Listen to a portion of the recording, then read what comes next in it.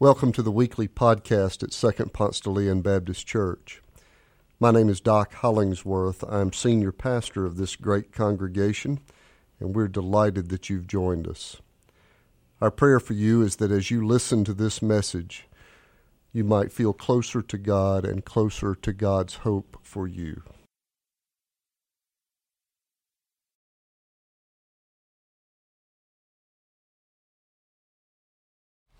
Our scripture passage this morning is from Romans 6, verses 1b through 11. If you'd like to follow along from your pew Bible, it's on page 917. Should we continue in sin in order that grace may abound? By no means. How can we who died to sin go on living in it? Do you not know that all of us who have been baptized into Christ Jesus were baptized into his death? Therefore, we have been buried with him by baptism into death, so that, just as Christ was raised from the dead by the glory of the Father, so we too might walk in newness of life. For if we have been united with him in a death like his, we will certainly be united with him in a resurrection like his. We know that our old self was crucified with him so that the body of sin might be destroyed, and we might no longer be enslaved to sin. For whoever has died is freed from sin. But if we have died with Christ, we believe that we will also live with him. We know that Christ, being raised from the dead, will never die again. Death no longer has dominion over him. The death he died to sin, once for all. But the life he lives to God. So you also must consider yourselves dead to sin and alive to God in Christ Jesus. I want to add my welcome to first-time guests. I'm smiling because I'm up here thinking about what the experience might be for those of you who did not come from a Baptist background. I met a few ahead of time and know that some of you did not grow up Baptist. And I just imagined you looking and saying, they talked about stewardship, and then you looked at the bulletin and said, and he's about to preach on sin. Honey, I told you not to drag me into a Baptist church. Oh, that's what I have to deal with, living down all of the stereotypes of being a Baptist preacher. But I suppose the Baptist stereotypes are merited, or they wouldn't be stereotypes, right? Melissa, my wife, grew up in a Baptist church, all her life Baptist, same church. And the wonderful people, warm, beautiful church, and she has warm memories of that place, but her memories of the early preaching were not quite as warm. She said all she can remember about the preacher of her earliest childhood is he was really angry and yelled a lot.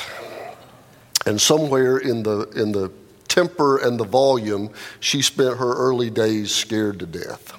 Some of you are nodding like he might have gone from there to your congregation. I don't know. If you've watched gymnastics, Olympic gymnastics, then you know that it's judged on two different criteria, right? There is the execution of the routine, and then also the degree of difficulty points. Well, in today's sermon, I may get failing grades on execution, but I want really high marks on degree of difficulty, okay? Can we at least start there? Because today, as I've already said, we've got a Baptist preacher trying to overcome stereotypes, preaching on sin. And this is not the biggest hurdle to my sermon being heard by you today. The biggest challenge is that sin hardly even makes it as a modern category. Like polio, right? Aren't we about to be rid of that? I can remember my grandparents talking about it.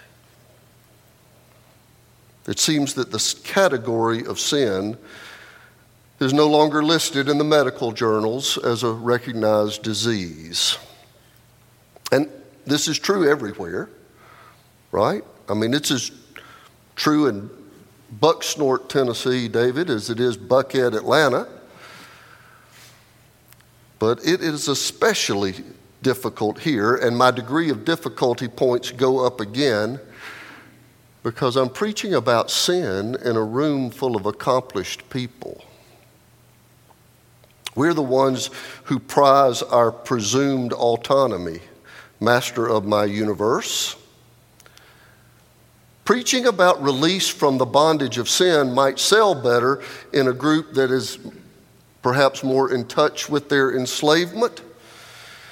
But we're a group of upwardly mobile folks with tax-sheltered IRAs, which makes this a tough audience for being convinced that we are fallen and sinful and in need of salvation. Two more caveats before I dive in. First, of course, as you know, we are still into sinning. I mean, we've given up talking about it, but we haven't given up doing it, right? I mean, sin might have gone out of fashion like men's hats, but I mean, we're still really good at it.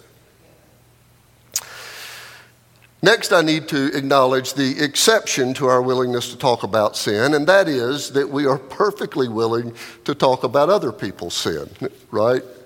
In fact, we like talking about other people's sin. That's why a lot of folks buy People magazine, so they can look at the wasteful, unabashed sins of the rich and famous.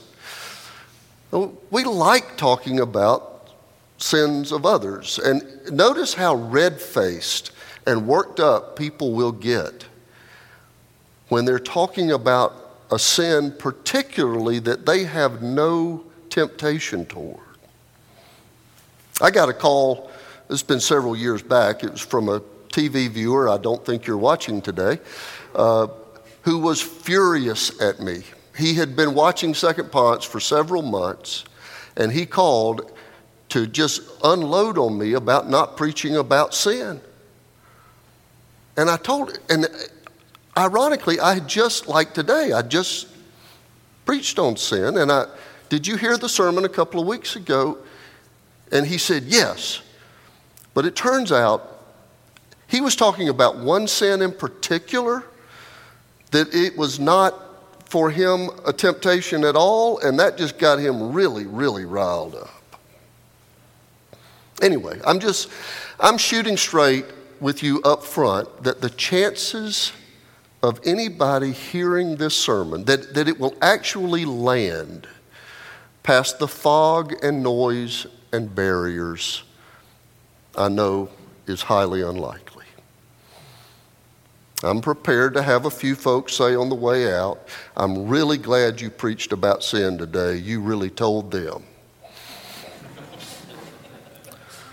But beyond that, I just don't know. Besides, I haven't even mentioned the degree of difficulty points on this. We go around our elbow to categorize our clear betrayals as anything but sin. Blunder, lapse of judgment. We're all human. I'm no worse than anybody else. We do like to grade on the curve, don't we? Well, my favorite, or a favorite attempt at least, at this kind of justification, this kind of twisting and all, is found in this letter that to the church at Rome that Eddie read from a little while ago. This is one of the general epistles. We've talked about the two different kinds of letters in the New Testament canon. There is this kind of general epistle, which deals with general matters of faith and church, and it's intended to be read by one congregation and passed on to the next congregation so they can all be informed on matters of the faith. And then there are particular epistles that deal with a particular church's issues, like the church at Corinth, which just couldn't stop with the playground fights, and so they got letters particular. But in this general epistle, the chapter we just read from is chapter 6, but in the chapter before, in the 5th chapter, Paul has been preaching about grace. God's beautiful grace, God's undeserved forgiveness and favor. Chapter 5 is this high crescendo of the wonders and majesties of grace and forgiveness. So, chapter 6, trying to do some of this twisting and justifying, begins this way. Okay, if grace is so beautiful and wonderful, maybe we should just sin more, and then we get to experience more of this grace. Quoting verse 6, should we continue in sin in order that grace may increase? And Paul answers, by no means. And then Paul goes on to talk about what it means to live on this side of our baptism. He said the old self had no chance. Our old self was in bondage. We were enslaved by our own selfishness.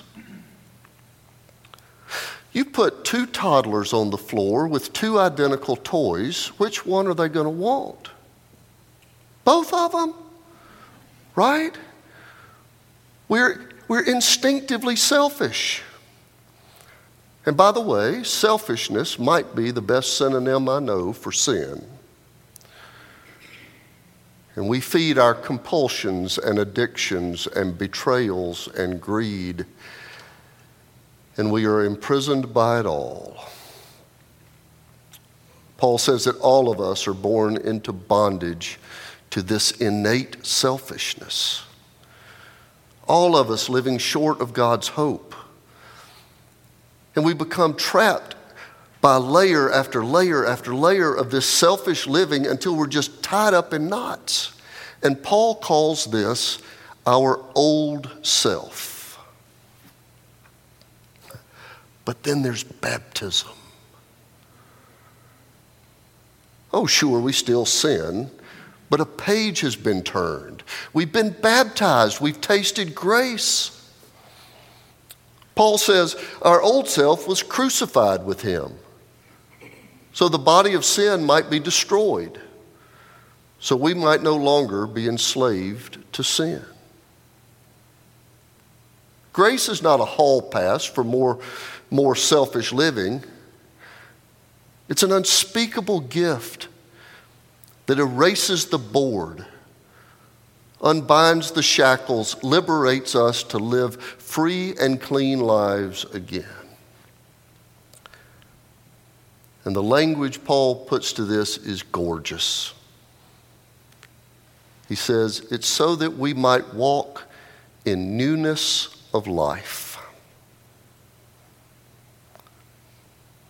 And we get to taste grace when we're honest enough with ourselves to admit that the prison of our selfishness is not working anymore. And not many people have that courage. As I said, I'm not confident that an appeal to look seriously at our own sin can make it past the barriers I've mentioned. And besides that, it's unpleasant. Looking at the ways we betrayed one another, disappointed God, lived short of our own hopes for ourselves. When C.S. Lewis took appraisal of his own bondage to sin, this is what he said. For the first time, I examined myself. And there I found what appalled me. A zoo of lusts, a bedlam of ambitions, a nursery of fears, a harem of fondled hatreds. Looking at our own sin can be an ugly journey indeed. So why do it? If an audit of our sin is this painful, why not avoid it altogether? Well, that's my point. It's why we don't talk about sin anymore. It is unpleasant. And it is a hard inner journey. So we not only avoid talking about it, we avoid doing the inventory of our own lives because we know what's down in the basement and we are hardly motivated to go down there and clean it out. Why would we? Well, Paul answers this question for us.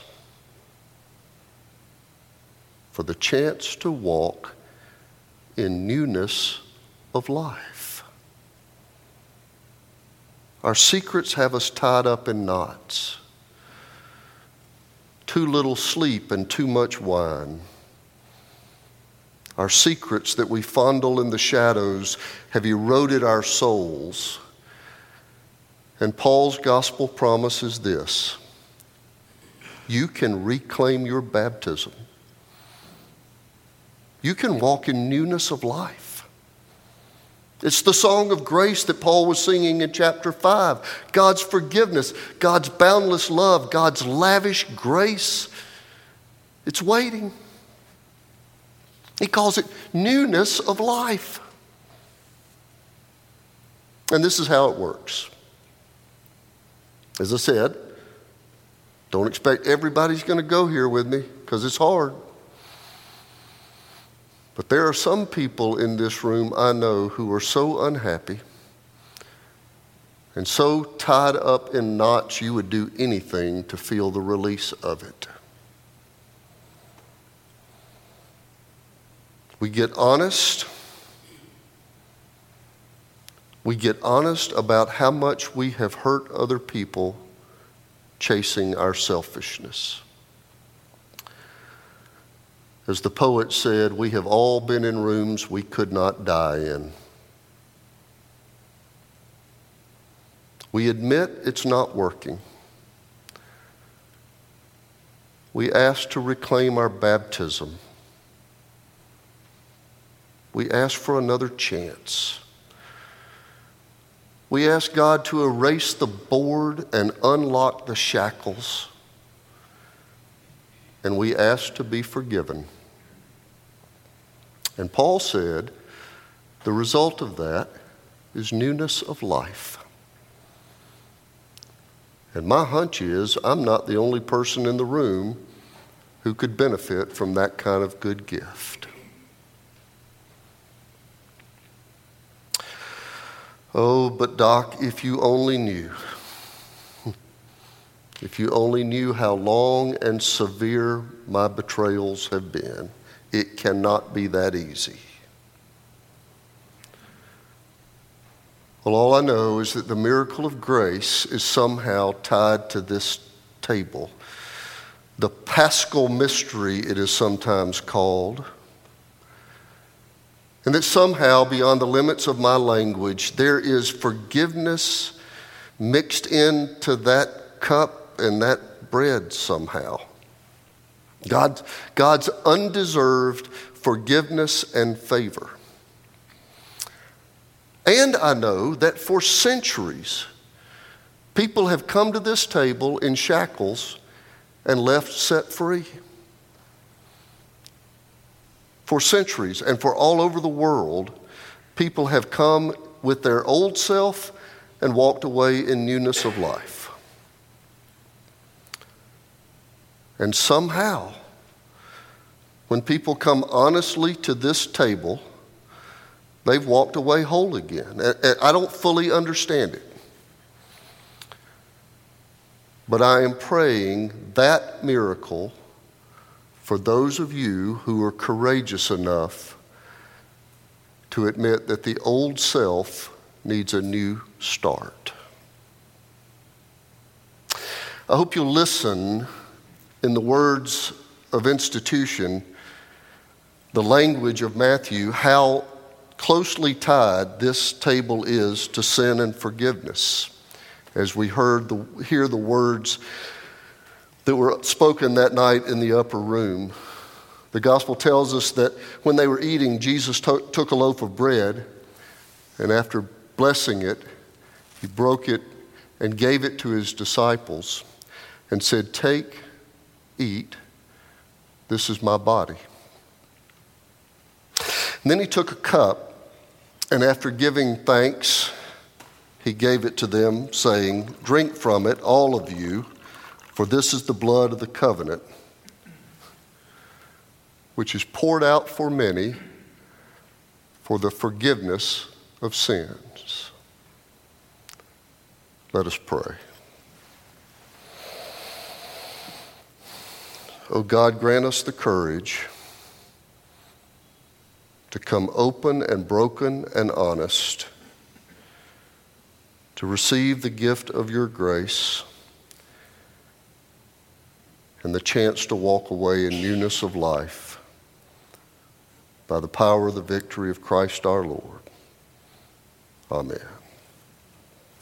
There is a chance that there's somebody here or online who doesn't know what we're talking about when we talk about walking on this side of our baptism and the release that is ours in the forgiveness of Christ. And anybody on this staff would welcome an opportunity to have that conversation with you and to tell you more about what the newness of life looks like when we get to live inside of this incredible gift of grace.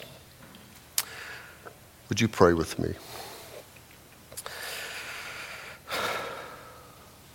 Oh God, it feels so good to have the board erased, the shackles let go, and another chance at it.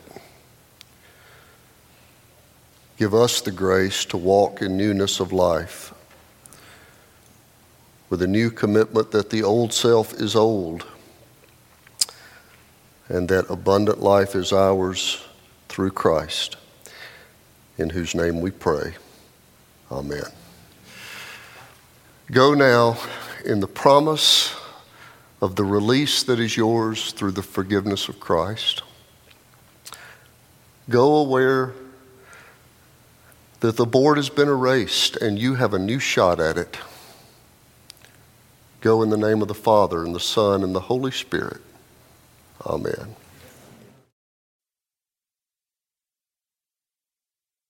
Thanks for joining us. If you live in the Atlanta area or visiting Atlanta, come and worship with us in person on Sundays at 2nd Ponce de Leon Baptist Church.